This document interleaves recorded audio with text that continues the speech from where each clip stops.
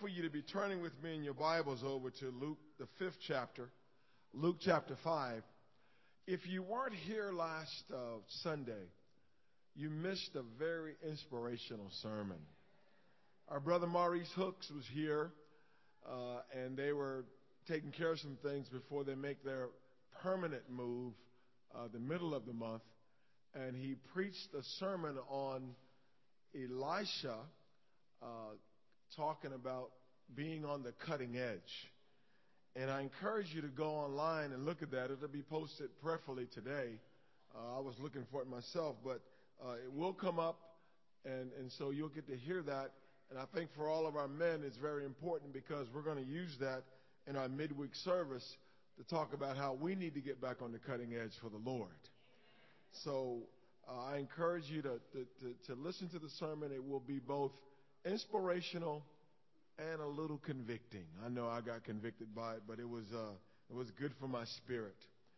I wanted to today to help us with some things that I believe will aid us in getting back on the cutting edge. And we can read a story here in Luke chapter 5, a story that a lot of us are familiar with, but I think there's some very important points to be drawn from this episode of Jesus and his first disciples. And here in Luke chapter 5, beginning in verse 1, it says, "One day, as Jesus was standing by the lake of Gennesaret, with the people crowding around him and listening to the word of God, he saw at the water's edge 2 boats left there by the fishermen who were washing their nets." In other words, they'd given up. The day was over, and they were washing their nets, saying, we didn't catch anything, so they're getting ready to go home. He got into one of the boats, the one belonging to Simon, and asked him to put out a little from shore. Then he sat down and taught the people from the boat. When he'd finished speaking, he said to Simon, "Put out into deep water and let down the nets for a catch." Simon answered, "Master, we've worked hard all day or all night and haven't caught anything. But because you say so, I will let down the nets." When they'd done so, they caught such a large number of fish that their nets began to break. So they signaled their partners in the other boat to come and help them, and they came and filled both boats so full that they began to sink. When Simon Peter saw this, he fell at Jesus' knees and said, "Go away from me, Lord. I am a sinful man." For he and all his companions were astonished at the catch of fish they had taken, and so were James and John, the sons of Zebedee, Simon's partners. Then Jesus said to Simon, "Don't be afraid. From now on, you will catch men." So they pulled their boats up on shore, left everything, and followed him. And this is another miracle in the life of Jesus that had an astounding impact on Peter and his companions, because as I mentioned earlier, they had spent the night fishing and had come up empty and had decided this is just not our day. And then Jesus, a carpenter, gets in Peter's boat, preaches a sermon, tells Peter to put out into deep water, and Peter's like, "Okay, if you think this will work, I'm willing to give it a try." And it all depends on what his attitude was. I don't think he was cynical, but I do think he was a little bit incredulous here. And he decided to go ahead and do it. And they caught such a large number of fish that both boats began to sink. And that's how God works. When God does it, he does it right. He does it overflowing into our laps. And so I just want to help us today, because after this encounter with Jesus, Peter, James, John, their lives are never the same. Things are changed forever in their lives after this encounter with Jesus. I don't even know if they got to take advantage of the great catch that they had, because Jesus goes on and tells them that they need to follow him, because from now on they're going to do something even greater, and that's lead men to God and lead men to salvation. And so my encouragement to us as a church, especially as we get ready for the second half of the year, is that it's time for us, as Jesus commanded Peter, to put out into deep water. To put out into deep water. To let our nets down as we trust in God so that He can work in our lives to do immeasurably more than we could ever ask or imagine. I think too many believers are in the shallow end of the pool when the Lord wants us to get in the deep end of the pool. The end of the pool that when you stick your toes down, you can't touch the bottom.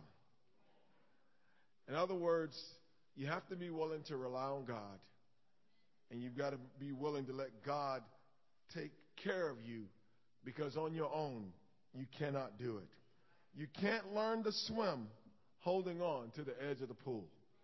And eventually, you've got to take those little kiddie floats off and get into the deep end of things so that God can do things in your life, perform in your life. And that's what God wants to do, doesn't He? He wants to work through us to give glory to His holy name and for us to make a difference in this world. And that's why we're here this morning. We're here because we want God to speak to us, right? We want God to reveal His will to us, to help us to see how we can be better Christians, to call us higher in our walk with Him, and to lead us by faith into the promised land. So my first point is simply this. We need to put out into the deep waters of trust. We need to put out into the deep waters of trust. You know, it still amazes me that some 15 years later, after challenges we went through in the early 2000s, that there's so many people that still struggle with trust. I just came from a meeting with all the leaders of the New York church and ministry in New Jersey and upstate, as well as all the churches throughout New England, Connecticut, New Hampshire, Rhode Island, all those leaders, Boston, all of us came together, and we were together for 2 days considering what is the best way to move forward for our family of churches. We called it ICOC 3.0, just looking at ways that we could build better churches. Is our present plan working? Is it the way we want to continue? And if not, what are things that we need to do better as a family of churches? And we spent a lot of hours just discussing these things and asking questions and throwing things around. And yet one of the things that continued to come up was trust. Have I regained my trust in leadership? Do I believe in the people that are going to lead the way, whoever they may be? And let's face it, a lot of us still struggle with it too. It's like, even as we think about missions, it's like, well, you know, I saw you put up all those churches and 50 different ministries that we're going to be helping, but can I trust that that's really what's going to happen?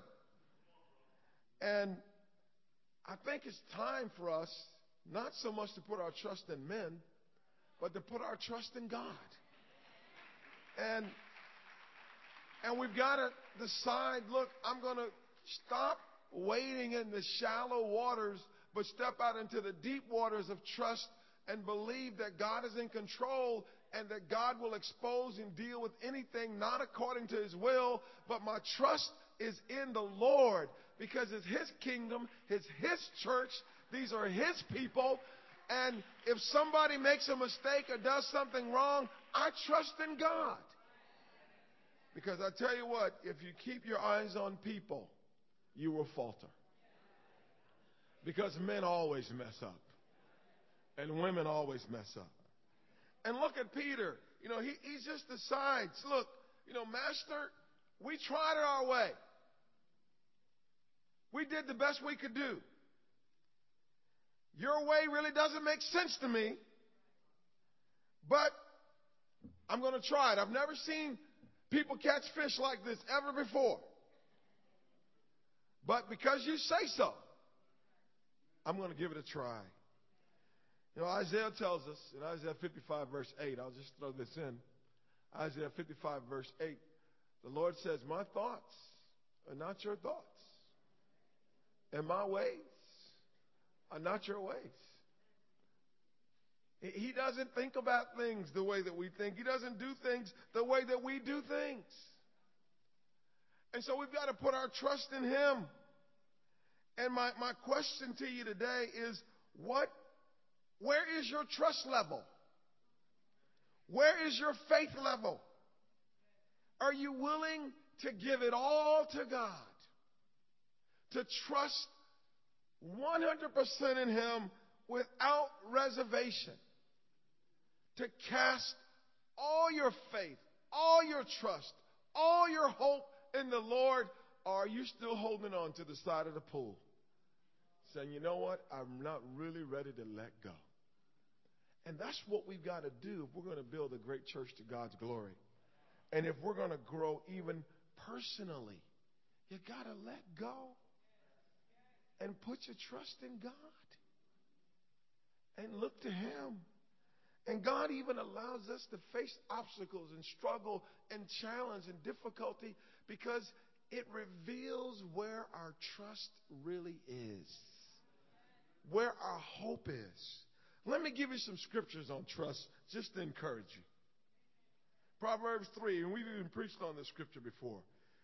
Proverbs 3, verse 5, trust in the Lord with all your heart and lean not on your own understanding.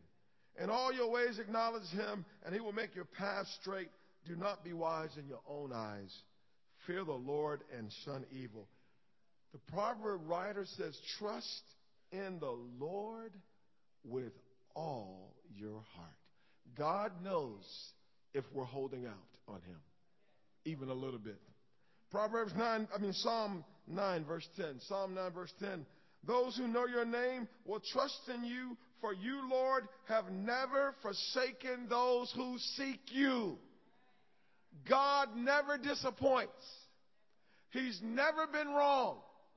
He's never made a mistake. He's never hurt us.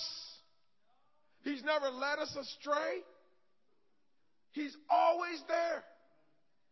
And his challenge is, are you going to trust in me, the omnipotent, holy, perfect God who never disappoints? Why hold out? Psalm 37. This is one of my wife's favorite scriptures. And we had it read at our wedding. Commit your way to the Lord. Trust in him, and he will do this. He will make your righteousness shine like the dawn, and the justice of your cause like the noonday sun. But you got to stand firm, and you got to stick around long enough to see that scripture become a reality in your life. Commit your way to the Lord. Trust him. Trust in him. Psalm 62, verse 8. Trust in him at all times, O people. Pour out your hearts to him, for God is our refuge. You got to trust in him. You got to go to him in your times of doubt, in your times of struggle. And finally, in Psalm 125, verse 1, those who trust in the Lord are like Mount Zion, which cannot be shaken, but endures forever. You know, Peter was rewarded with a tremendous catch. God blessed his willingness to let down those nets. It would not have happened if he had questioned the Lord, if he'd resisted the Lord, if he'd said to Jesus, oh, I don't know about that. I don't think this is a good time. I mean, what do you know about fishing? Wouldn't have happened. He still have an empty boat. But he decided to trust. And I want to challenge you this morning. Get back in the pool. Get back in. Will you trust God with your life? Will you trust him? Will you trust God, singles, with your dating? Will you do it his way and not do it your way? Will you wait on him? Because I tell you what, I've seen a lot of people make tragic mistakes because they took matters into their own hands and would not wait on the Lord and trust on the Lord. I'd rather have Jesus than end up with some fool. Really would. Will you trust God with your career? Will you trust God with your future, with where God wants you to land? Or are you going to take matters in your own hands and take a job in Kalamazoo somewhere where there is no church and no disciples? But let me tell you, wherever you go, there's a devil. There may not be a church, but the devil will be there, and he will be waiting for you. And he will be waiting to have fellowship with you. You trust in the Lord. Don't take a job that's going to take you away from the kingdom. Don't take a job that's going to take you out of coming to church. And the people that need to hear this aren't even here this morning, but you need to go back and tell them, what have you done? Is it worth it? What does it profit a man if you gain the whole world and lose your soul? You need to be here so you can grow in the Lord. You can hear Jesus being preached. Put your trust in him. He'll deliver you.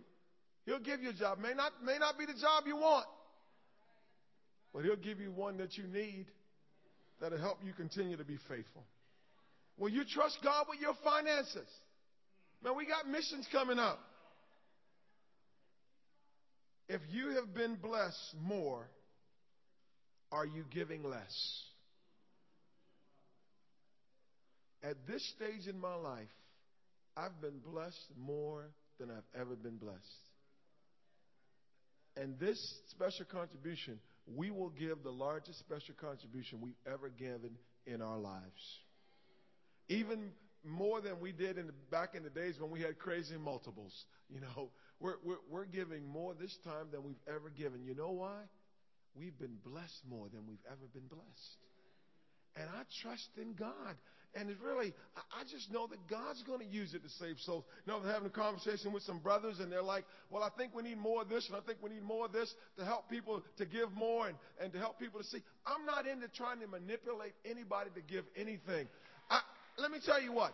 I know that there's a lost world. There are people going to hell all over the world, and there are more people going to hell now than ever before. And so I want to give more than I've ever given before. So hopefully we can save more people than we've ever saved before. My trust is in the Lord. I'm giving my money to God. I wish I could write on the check, Jehovah God, but it wouldn't get cashed. I got to put New York City Church of Christ on there. But it's the Lord's church, and that's what I'm giving it to.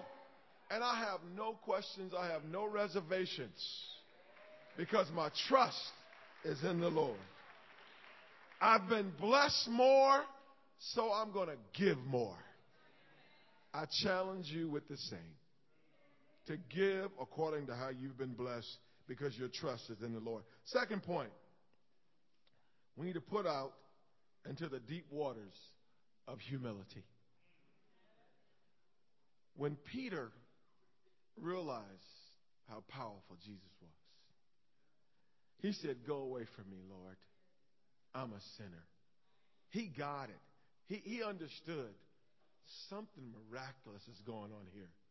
That this man, he is the Lord God.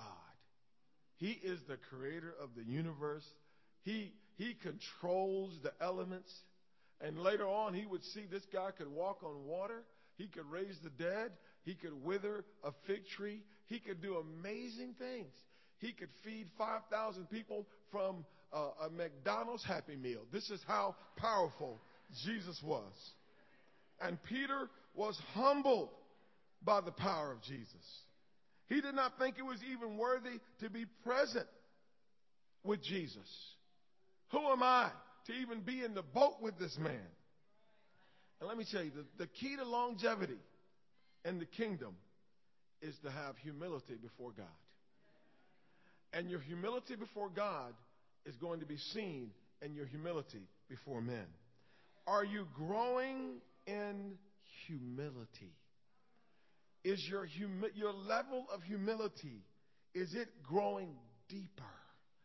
Because the more you read your Bible, the more you understand who God is, and the more you see the sinner that you are, and that you don't deserve salvation, and that you don't deserve God to hear your prayers, and that you don't deserve Him having protected you and watched over you all your years who are you? The more you understand it, the more humbled you are.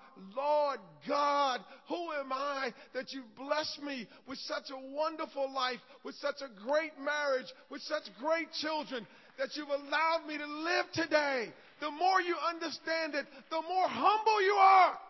There's no room for pride in us. Who are we? What have we done? All that we have is from the Lord. Every good thing that we have is because of Jesus and Him alone. Oh, I'm humbled before Him. When you're growing in your understanding of God, you grow in humility. That's why we challenge you. Get in the Bible every day. Understand who God is. Grow in your knowledge of Him.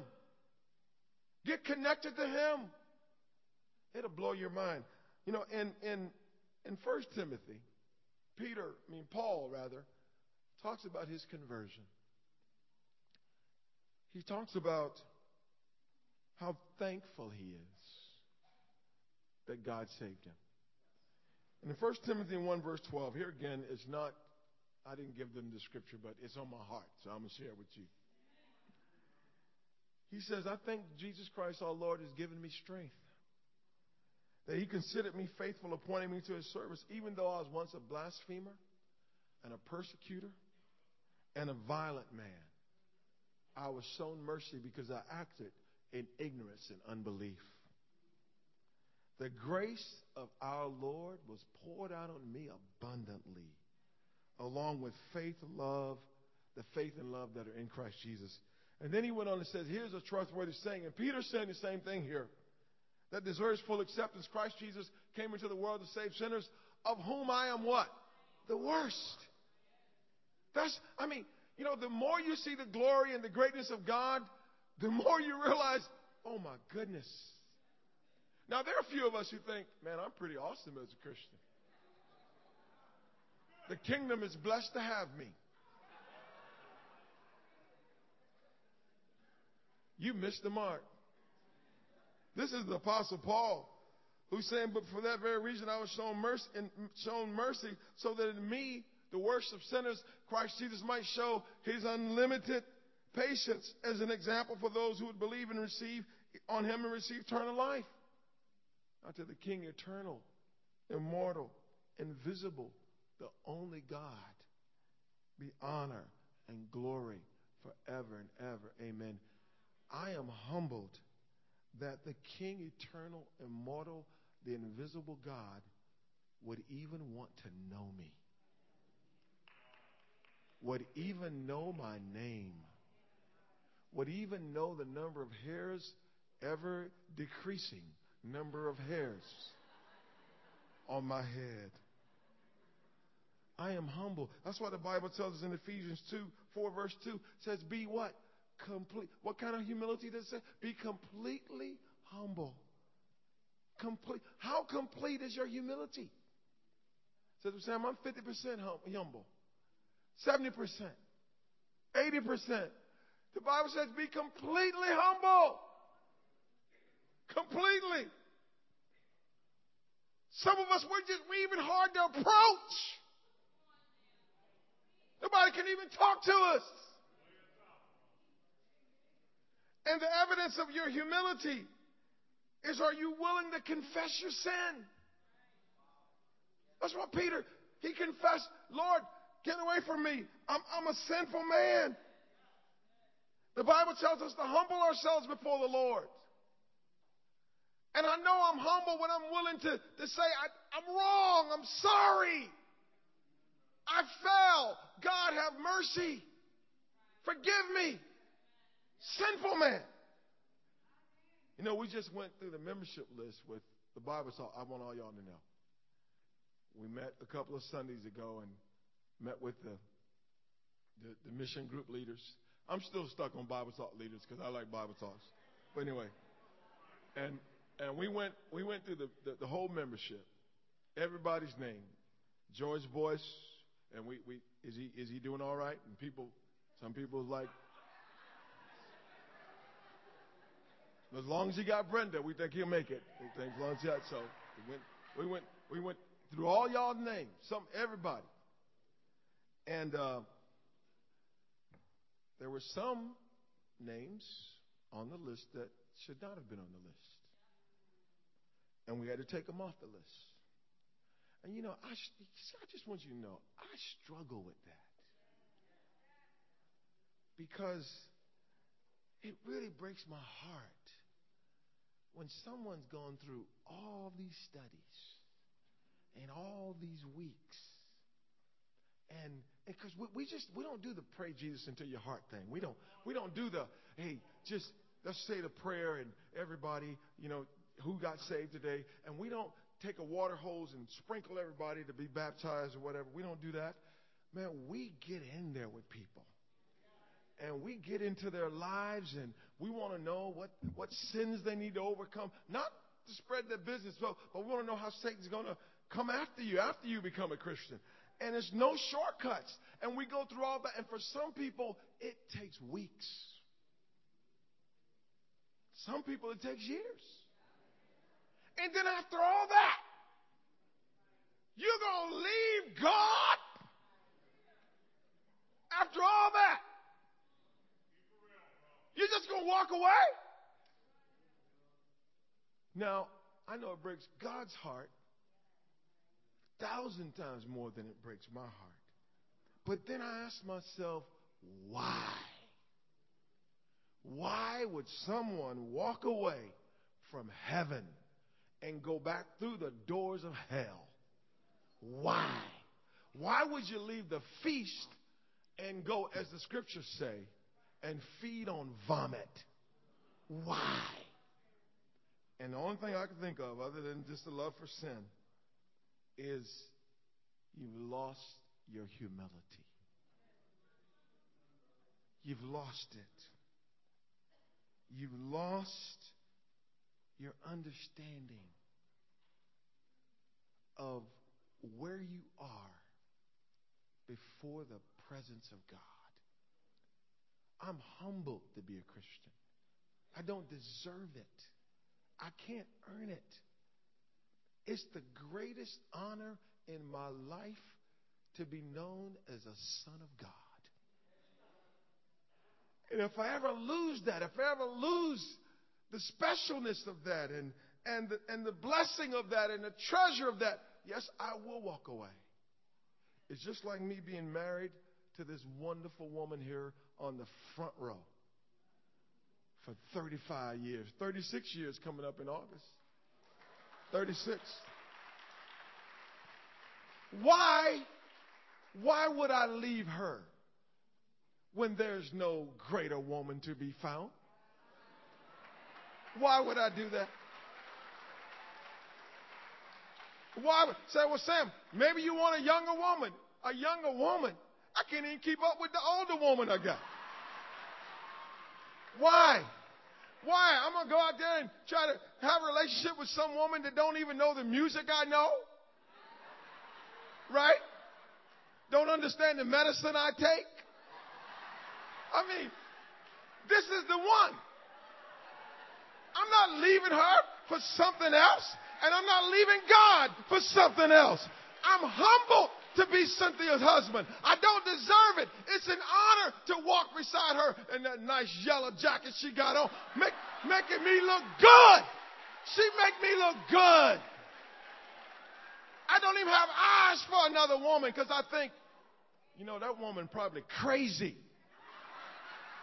Because y'all get caught up in what they look on the outside. Well, the devil looked pretty.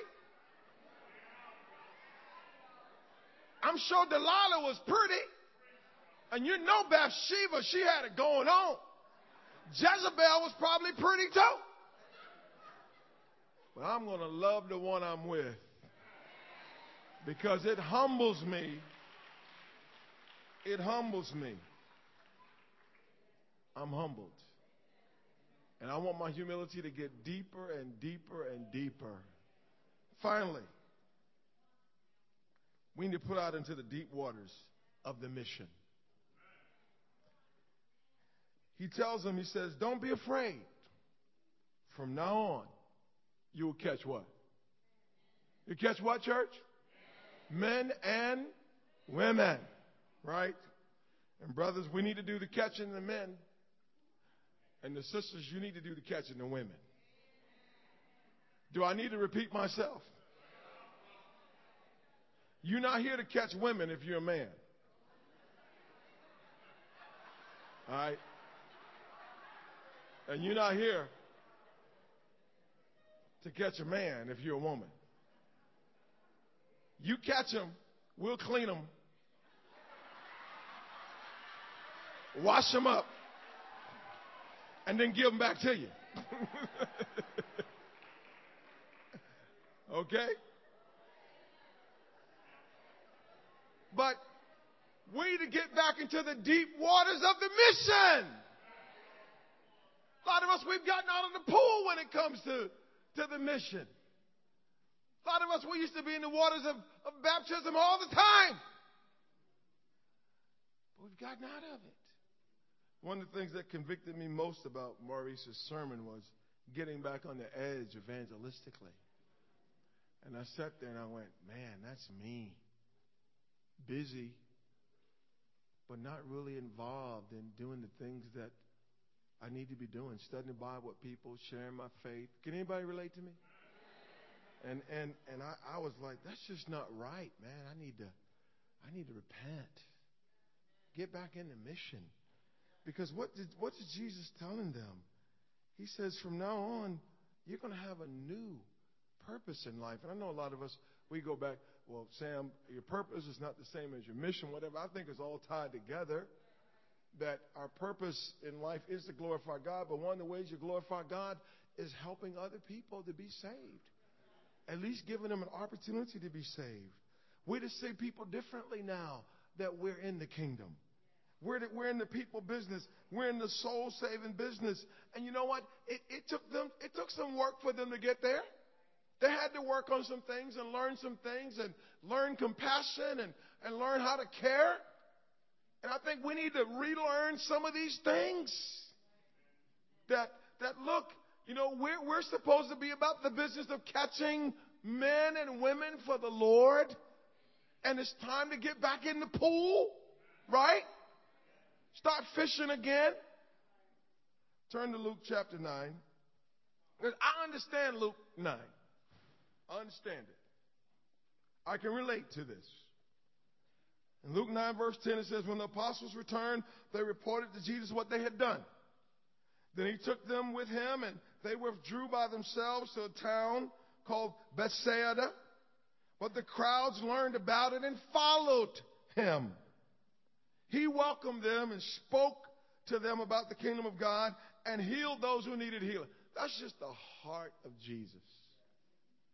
I mean, he's tired, he's weary, but whenever the crowds came, come on. Whenever the little children came, come on. Even people that were Gentiles, you know, Lord, we'll take the crumbs. Okay, I'll give you the crumbs. You know, even the centurion, Lord, I don't even deserve to be in your presence. Just say the word. Okay, I'll say the word. That's Jesus. Never says no. And then Luke 9 verse 12 says, late in the afternoon, the 12, is it capitalized in your Bible? The 12. So these are the leaders. Came to him and said, can you believe they said this? Send the crowd away so they can go to the surrounding villages and countryside and find food and lodging because we are in a remote place here. In other words, they said, we're tired of being bothered. Now, I know none of y'all feel that, but I'm just going to go there for a minute just in case. They're just like, we don't want to be around these people no more. Send them home, man. It's enough. Come on, dude. We're in a remote place. It's time to vacation. To use some of them miracles and double up on some hot dogs here and take care of us. Send these people away, Lord. That's what they told them. Send them away. They were just struggling. So we just want to go home, chill out, take the phone off, the hook, the ringer, cut the ring off, you know, turn the phone off, put the shades down, flip the pillow up, and live life to the full. Don't want to be bothered with no people. Some of us, we've done a good job that the whole year. I'm not bothering anybody, and nobody's bothering me. And the unfortunate thing is sometimes this is the way we are with the lost. It's like, I don't want to be bothered with them people, man. Why? I don't want to be bothered. I'm saved. I'm trying to do the best I can. I don't want anybody interrupting my nice little life. And you know what you call that? And I'm guilty of it. Selfishness. Just selfish. And we've gotten away from the mission. We've gotten out of the mission. And you know what happens? The days go by. The weeks go by. The months go by. And someone asks you, when's the last time you sat down with a non-Christian to share with them about Jesus? And you go, that's a good question.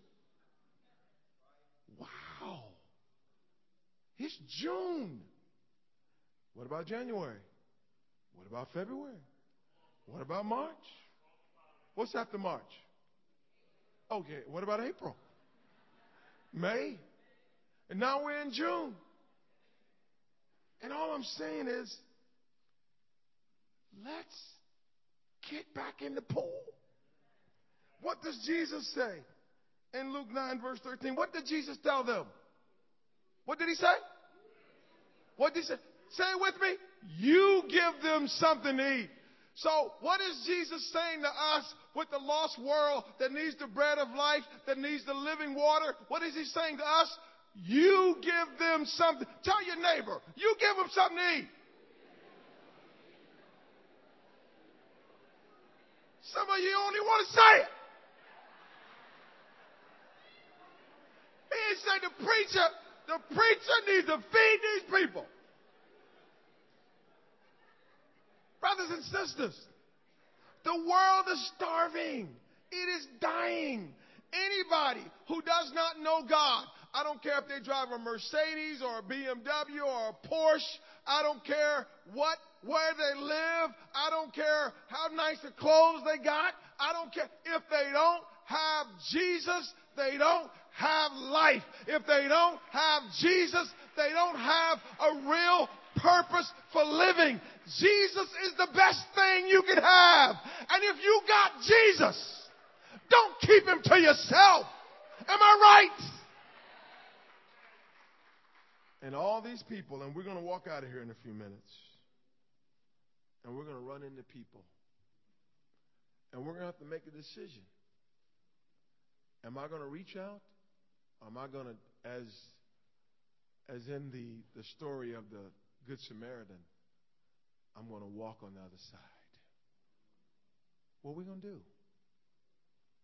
Are we going to trust? Says, well, Sam, I don't know if they're going to respond. You know what I think about? I am here because someone dared to care. I am here because someone who did not know me, had never met me before in their life, extended an invitation for me. The guy who invited me, I never had seen him before in my life. But boy, I'm glad he did. And for you kingdom kids, says, well, I was raised in the kingdom. I've always known the kingdom. Well, you know what? What a blessing. Because my daddy never prayed with me, never opened the scripture, never took me to church. It's just some of us are like, well, I'm forced to go. I wish somebody forced me a little bit more to avoid all the stuff that I fell into even before I became a Christian. It's an honor to be a kingdom kid. Right? I mean, I wish I'd been a kingdom kid. Some of you kingdom kids, no, you don't. Oh, yes, I do. Yes, I do. To have parents who love you enough to bring you to a safe place to try to get you to heaven. And there are kids out there who look at your life and go, my parents have never tried to influence me spiritually. Brothers and sisters, let's get back in the mission. Have you gotten your feet wet lately in the waters of evangelism? Let's start putting out in the deep water. I challenge you this week. Step outside your comfort zone. Get your little church invitation. If you don't have one, make one. Just make up one. We got a few of them around here. And this week I challenge you, when the Spirit, and it's going to happen, when the Spirit of God says, reach out. It's going to happen. And you know what happens. You're going to find yourself in the laundry room, on the bus, on the train, maybe right when you walk out the door. We were having Devo the other day, Friday night with the campus. Cynthia got up. I said, where are you going? Said, I see this person out here. I'm going to go out and invite him. I think that was the Spirit of God just telling her. I said, now you're going to do that? Yeah, I'm going to do it now because I need to do it now. Because if you don't do it now, you'll forget and you won't do it later. The Spirit of God is going to urge you. It's going to prompt you. It's going to say, go, come on, talk, say something. Don't quench it. Don't resist it. Just take your little scared, shy self over there and go, excuse me, I'm sorry, but I need to invite you to something awesome. My preacher, Sam Powell, is an awesome guy, and I want you to come hear him proclaim the Word of God. I don't know you, but hear. You won't die. They probably won't turn around and shoot you or kill you. Give it a try. But let's put out in the deep waters and watch and see if God won't give us a catch. And to Him be the glory.